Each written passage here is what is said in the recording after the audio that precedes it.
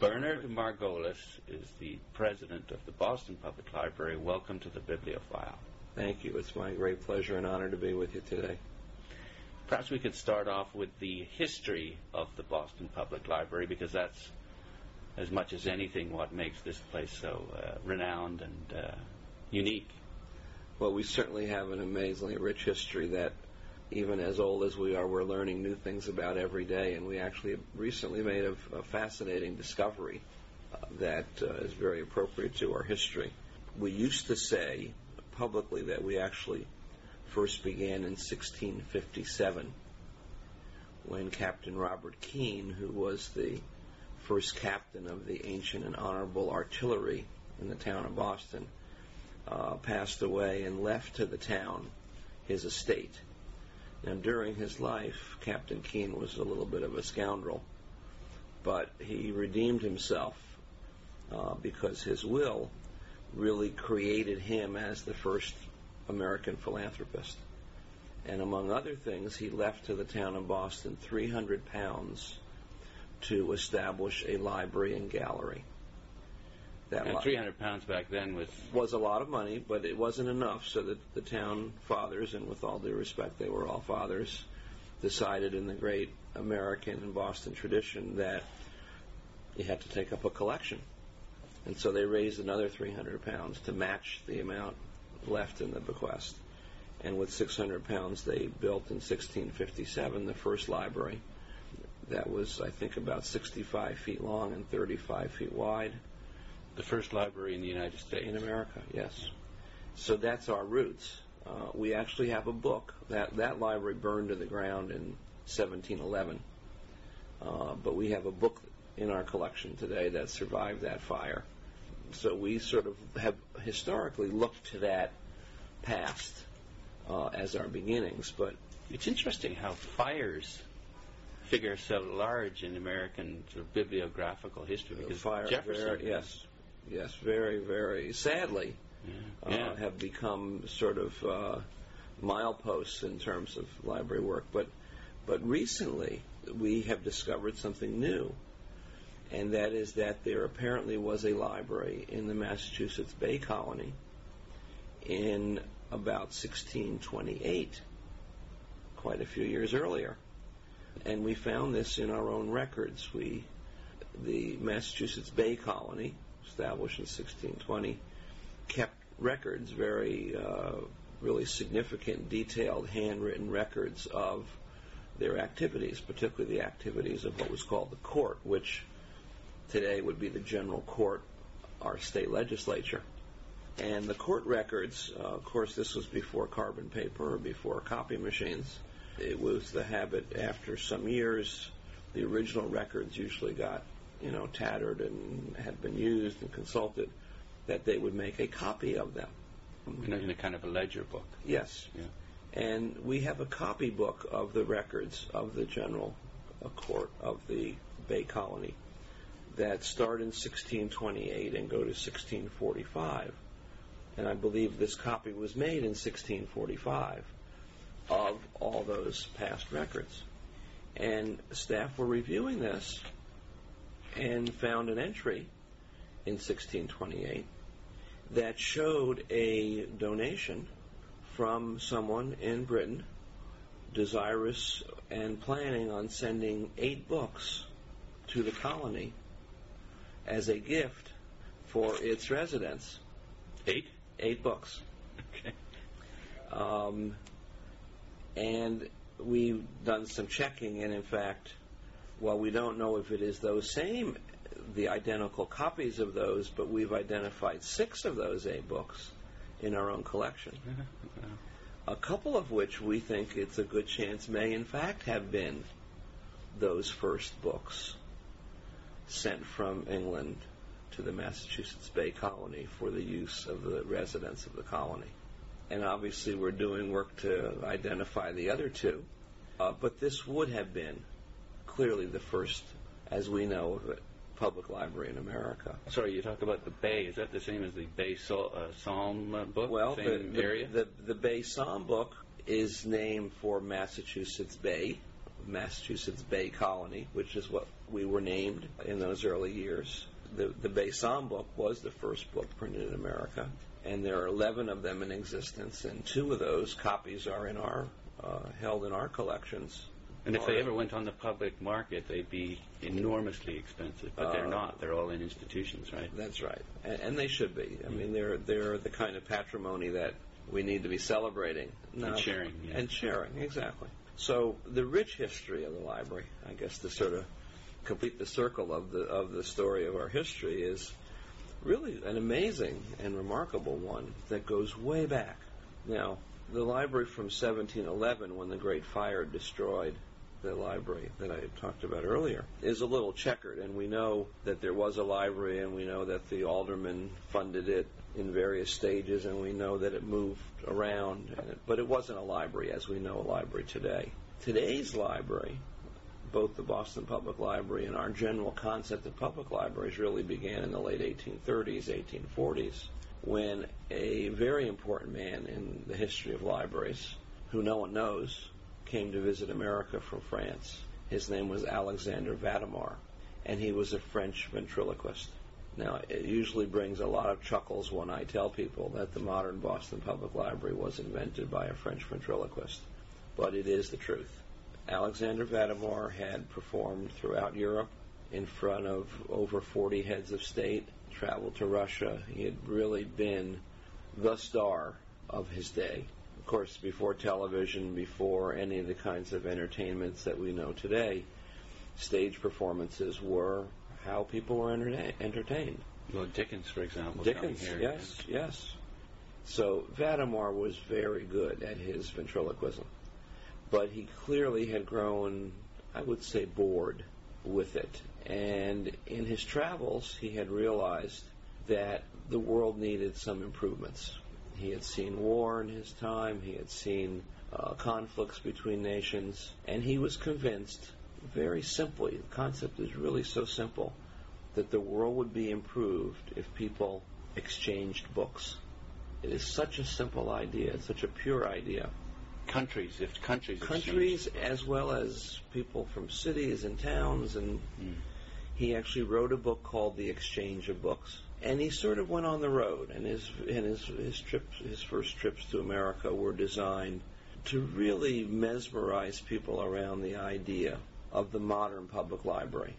The interlibrary loan. Get books from places, share them, loan them to the public at no cost. Make it free, make it accessible. Ignore people's class, ignore all the other things that separate us. What was going on before that, then? Weren't the libraries doing that in any case? I think before that, at least in Boston, we had a whole slew of very active private libraries, membership libraries. So you had to pay? You had to pay. Okay. So in other words, this was a new idea. The idea, at least new in modern times, that a library was a public good designed for all of us to contribute and all of us to benefit from. Well, right above your door it says free to all. That's right, with great purpose, because that was one of his ideas. That was a founding principle. I thought it was Carnegie's idea, but I guess not. No, Carnegie came much later. Turn of the century. And some people ascribe it to Benjamin Franklin, but it wasn't his idea either. It's quite remarkable to think about conceptually what Vademar brought to us, because we can sort of laugh about him being a French ventriloquist, and I can tell great stories about his performances and his skills at ventriloquism. But what he basically was saying is the culture of the word, the culture of the book, is one that will help everyone improve their lives. And the story is simple. On one of his trips, he brought 50 books. He presented those 50 books to the mayor of Boston and said, "This is a gift from the citizens of Paris." In the great tradition of our city, the mayor accepted them and appointed a committee to decide what to do with them. And the result of that committee work was the founding in 1848 of the modern Boston Public Library. Because, of course, Vademar not only had been convincing, but had brought objects with him that needed a home, that needed to be used, that needed to be put to work. And again, for free. For free. Now, during Vadamar's lifetime, I think he died in the 1860s, he personally, with his family, arranged for the exchange of over 500,000 books around the world. In addition to that, he really founded what we call modern scientific exchange, cultural exchange, UNESCO, exchanging not only scientific things around the world, artwork, coins, metals, animal specimens. He really believed in this idea that we were all inhabitants of this great world, and our success was intertwined. He wrote, I think, the earliest or among the earliest books about American coinage. He was prolific in his ideas and stirring people to action around this. Now, sadly, he basically died in poverty, unknown both in America and in France. There have been books subsequently written, I assume. There have been, actually, a major book has just come out, coincidental with an exhibit that the Boston Public Library has done with the Administrative Library in Paris. And we opened an exhibit in Paris in January 2007, which will open here in Boston in June, in the middle of June. And we're expecting a delegation from the city of Paris and from France to come and join us for that. We should celebrate this man. Yeah, I was going to say, it's a tragedy. I mean, he addressed the joint session of the U.S. Congress. Legislation was passed unanimously by the U.S. Congress. I can't even imagine that today, supporting his idea of the exchange of books.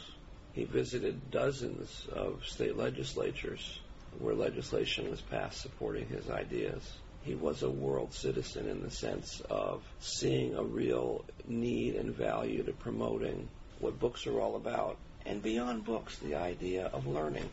Well, learning and benefiting the humankind because of it. Yeah. He was an interesting man. He began in his professional life studying to be a doctor. And one of the great stories about him that I love to tell is that in those days in France and lots of other places, when you studied to be a doctor, you worked in a hospital. And, of course, the rounds in a hospital, particularly for students, begins in the morgue. You know, you look at all the mistakes, I guess, first. Whoops. And the hospital that he worked at in Paris, the morgue was in the basement, and they would start in the basement. And not long after he started his work there, the dead bodies began to talk as they did the rounds. And it was quite scary, I guess, to some of his colleagues. Just imagine the visual image of leaning over a corpse and the corpse is talking. Though obviously you don't know where the voice really is coming from. I guess it took quite a few months, maybe 6 or 9 months, for them to realize that it was Vadamar who was doing that. It was a practical joke. He was a great ventriloquist. That's what he had sort of grown up being as a child. I mean, he had manifest this in many, many different ways. Of course, when they caught him and figured out it was him, he was fired. And I think, some of those instances of maybe the misuse of his skill, led him to look beyond that in terms of his own personal fulfillment. But what he has spawned in America, I mean, we have 15,000 public libraries in America today. Thousands more around the world, built on this concept that it is a duty of government. A duty. It's a duty of government, but I think one of the things that's most amazing about the United States is that it isn't just government, it's these magnificent philanthropists that you have, like Carnegie and others. Yes. Because without them, you wouldn't have anywhere near the number of libraries that's true. have. That's true. Well, I think, that's been one of the riveting points, that this idea has, in fact, found such fertile soil, not only in America, but obviously we're probably the king and queen of the library movement, but elsewhere. And a lot of that has resulted then in people saying, I like this idea. I want to invest in this idea. I want to donate my collections of books, my financial resources. And certainly the Boston Public Library has benefited from that, as have many libraries. So what you're saying then is the United States is responsible for the library as we today understand it? Definitely. I believe history will certainly bear that out in many, many different fronts. I wonder why it didn't take hold in France prior to it. Well, France has always had libraries, but more elitist, or I don't know why. I mean, I don't know if it was. I don't know enough about the history of French libraries per se, except my general observation is libraries in America were part of the educational structure in the sense of they were viewed as a way of creating continuing learning, particularly in an environment where we had many immigrants who wouldn't have come through kindergarten and first grade and so on in American schools necessarily, but who came to our shores needing additional skills. And the library as an invention was a place where people could continue self-learning. I don't see that environment existing, say, in France, or even existing in England in the same way it did here. Yeah, this sense of self-improvement and American the self dream. of new people coming to those places. Yes. To learn English. The waves of immigrants in a very different way than what we had here in America. So I think part of that great immigrant tradition fed the importance of library institutions all around America.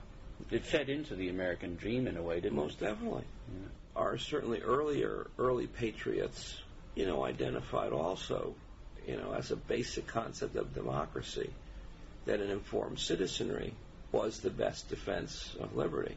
And that whole concept, I think, gives America a kind of grounding in what printed and cultural resources, informational resources are all about. Our Bill of Rights, our whole sort of embodiment of laws is built on this idea that information is a beneficial part of how people make decisions about their destiny, rather than leaving information just to a select few to decide for everyone else. Clearly we have, lots of rich in terms of their material resources libraries in America and elsewhere in the world. But we're particularly proud in Boston of this really significant legacy, both in our earliest history and with Alexander Vadimar, growing this idea of free to all, of come get rich at your library, come use this resource in a way that will help you be a better contributor to the world, be a better person. Democratic access to information. Yes. So from there, the library prospered. Any significant events along the way up until the internet, which is what where we want to go with this? Well, I think there's tons of events along the way. Obviously, buildings and services of all sorts. We were the first library to have a newspaper room. We were the first library to have a branch library. We were the first library to have a separate room for children. Our McKim building, opened in 1895, was the largest public works project, up to its time. Now, are you going to get any argument from the New York Public Library? Well, we might get argument, but they came after us. Paul Leclerc and his people do a remarkably good job, so I won't argue with them, but they may argue with us. It's the Red Sox and Yankees, get played out. I mean, this is Red Sox Nation, and of course we have the best team in baseball, so we have to remind the New Yorkers about that occasionally. Well, as a tourist, it's impossible for me to go and see the game because they're always sold out. Yeah. I think there's something like 200 games in a row now that have been sold out. Yeah, crazy. Well, we have a great team, and it's fun. And actually, we have a collaboration with the Red Sox. We've just published a book with them using photographic resources from the library. I believe it's tomorrow. We're doing a big book signing at Fenway Park around that book. But we have fun with a healthy competition on many different levels. As we say, we love to hate the Yankees. Yeah, well, without competition, it doesn't push you, does it? That's right. It's fun to hate someone. Right. In a non-violent sort of way. Right. Yeah. So aside from the buildings and, lots of innovations, the sort of philosophical grounding of the organization hasn't really changed. It hasn't. I mean, our trustees laid out for us actually in 1852, the document was published of their sort of first concept of what we were to be as a public library. That document is used in library schools today still to give direction and to students. And the trustees told us at first that we should collect 4 kinds of things. We should collect the valuable, expensive, rare books that no one individually could afford to purchase. And so if we sort of bought them once and shared them collectively, there was some significant efficiency to that. Trustees directed us to buy popular books and to buy as many copies of those as was required to meet the demand. And when the demand then diminished, to sell the excess and buy more popular books. The trustees directed us to buy obscure things that would have little interest today, knowing that 100 years from now, those would be enormously important to scholars and researchers. The trustees directed that we not buy newspapers, that we could collect newspapers if they were donated. Now, the context of that was in the 1840s, I think at one time we had 24 daily newspapers. We couldn't afford to buy newspapers. And they were mainly for advertisements, because there was no other medium for merchants. Or political. Or political, right. Yeah. And the irony is that we still get the Boston Globe free, and we have a huge, remarkable collection of early newspapers that were in fact donated to us and form an amazingly rich resource for people to study not only Boston history and Massachusetts history, but American and world history, because they are such an amazing treasure trove of information. There's a bit of controversy around that. I know Nicholson Baker has written about the necessity of keeping the originals as opposed to... right. And we're with him. We have originals, even if we've microfilmed them or even if they've been digitized and are online. We do believe in the originals. We believe in materials in its original form. We think that's very important to scholarship. Can every library afford to keep them? No. Just from the pure standpoint right. of storage. So I think exactly. I think Nick Baker's concept is right on the mark. But I think the issue is how do we deploy our resources in a really thoughtful way? Not every library can afford to keep their newspapers, but somebody needs to keep their newspapers. And as long as the information is on file, then why have all this newsprint hanging around? Right. But you still need the original in some way. The question is why? Well, I think in the case of newspapers, first of all, most of the microfilming projects that were undertaken for newspapers didn't film any of the advertisements. Which is a fascinating thing in itself. And the document of what a newspaper is its presentation as well as its content. The choice of where you put content. things. Yeah. So, we laugh about classified ads today. Obviously, Craigslist is the modern classified ad tool, right?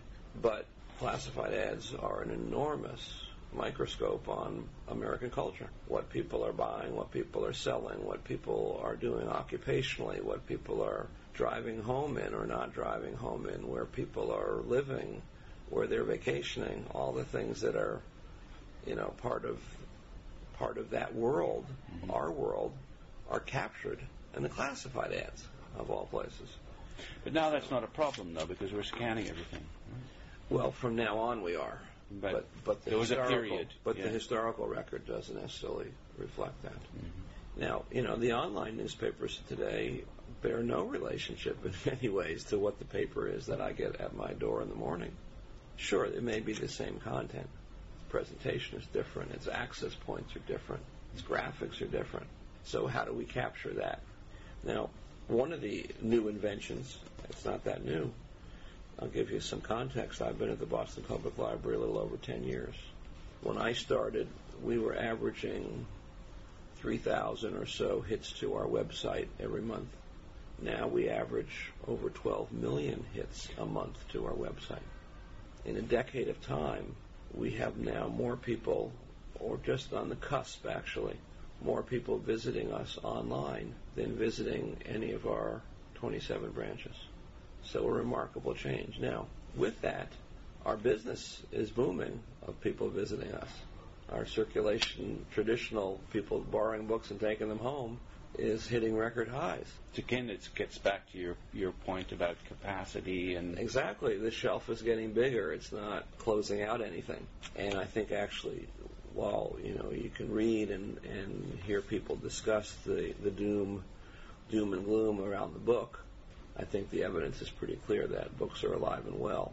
They're changing, like everything in the world does, and I think some things that we might have been used to in book form doesn't happen today. I mean, I remember I grew up in a family where we knew that we had to buy a New World Almanac. We bought a New World Almanac every year. And I remember the family discussions, because they were two big competitors, which is better, and we buy the World Almanac, because it was a tool that you had to have. A trivia book, really. And one of the things about it is it was published every year. It had a level of currency that was really pretty unique to publications of the time. Well, who needs a World Almanac today? You can get anything that you would have ever dreamed of getting from the World Almanac online. Click of the finger, instantaneous. Yeah, as long as you're aware of the source. Well, the source in the World Almanac was no more reliable or less reliable than what we probably would get online from Wikipedia or anywhere else. That's just an example of one book that is disappearing, and that's okay. Well, book publishing is booming. We still, I think, are publishing over 50,000 new titles in America. The Brits are publishing, I don't know, another 40 or 50,000. The Japanese, I think, 75,000 titles. There's lots of publishing of books. Now, they're morphing, there's graphic novels and there's different content things than what we may be used to, and there's more pop-up books, and there's books based on websites these days. Exactly. There's more touch and feel and other kinds of things to books than there maybe have been historically. So it's evolving, but it's still a book. Mm-hmm. Still pretty basic to that. And I think it's a case of the book isn't dying.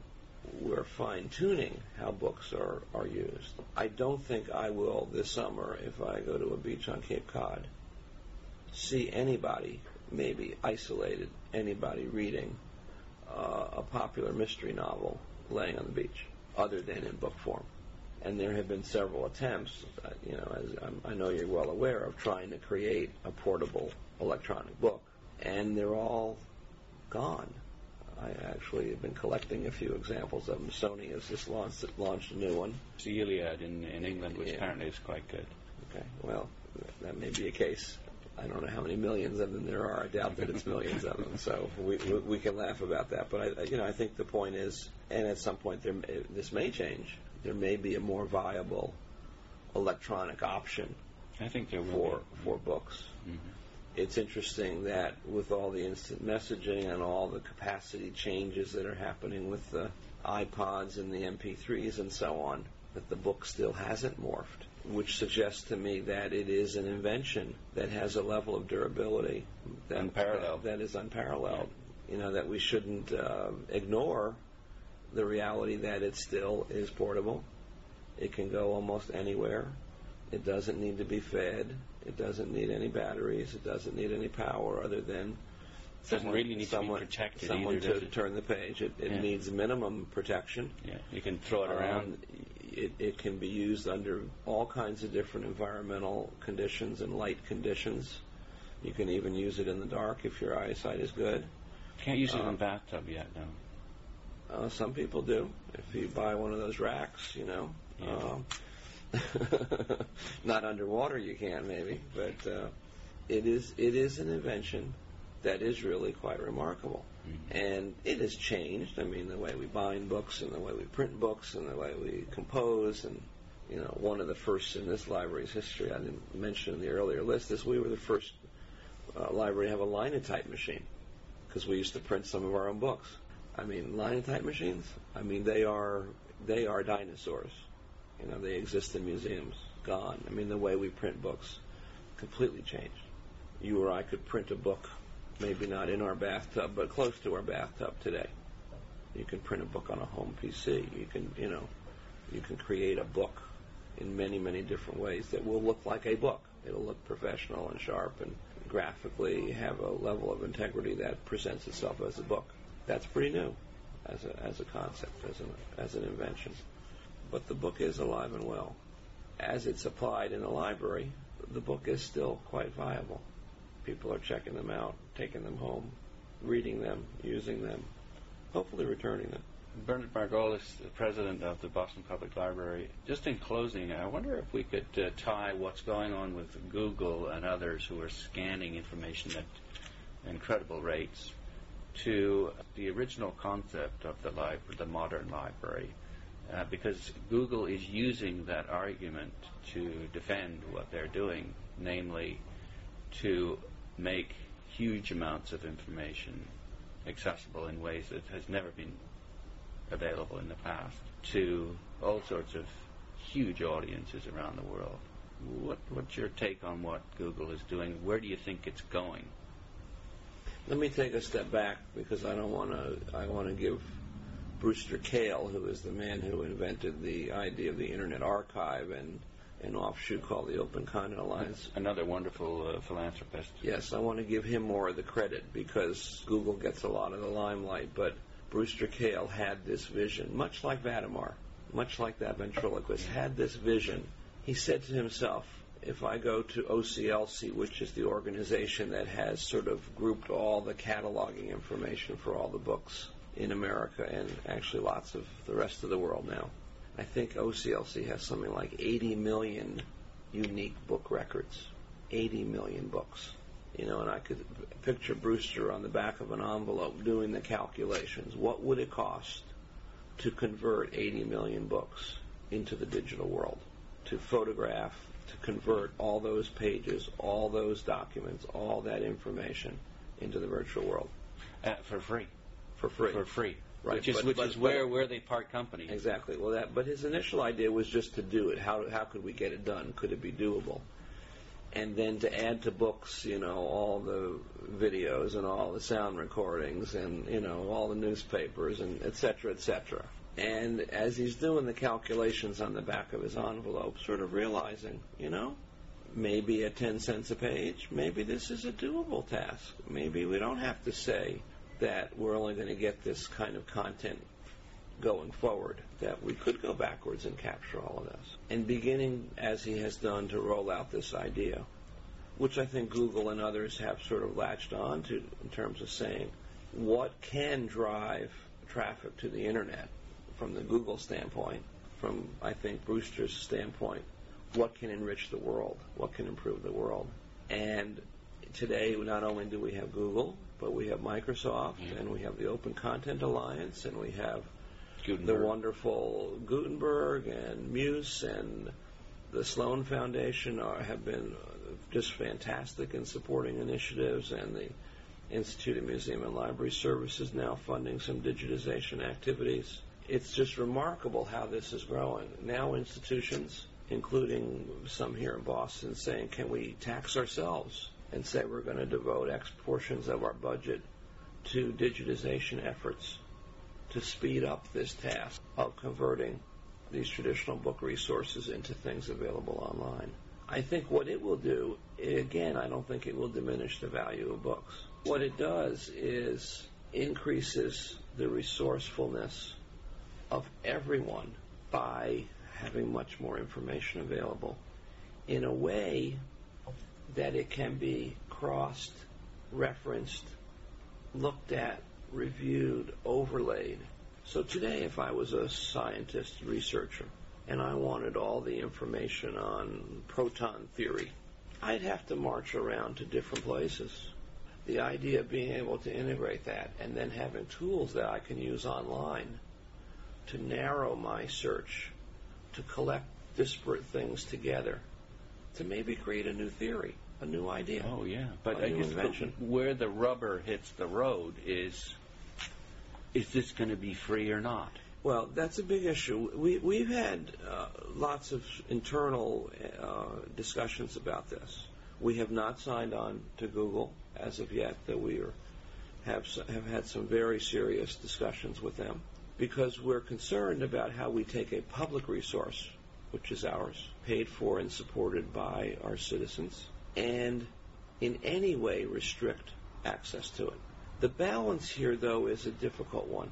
Right now, the only access that people have to many of these resources is to come here. That's a burden. There's a limitation. So if we can even open the door a little bit to improved access to our own constituencies, is that not better?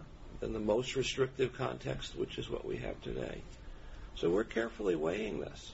We don't like the idea that the materials are only searchable via a Google search. We wish that were opened up.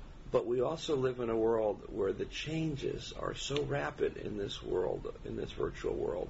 Google could announce tomorrow that it's going to change that restriction.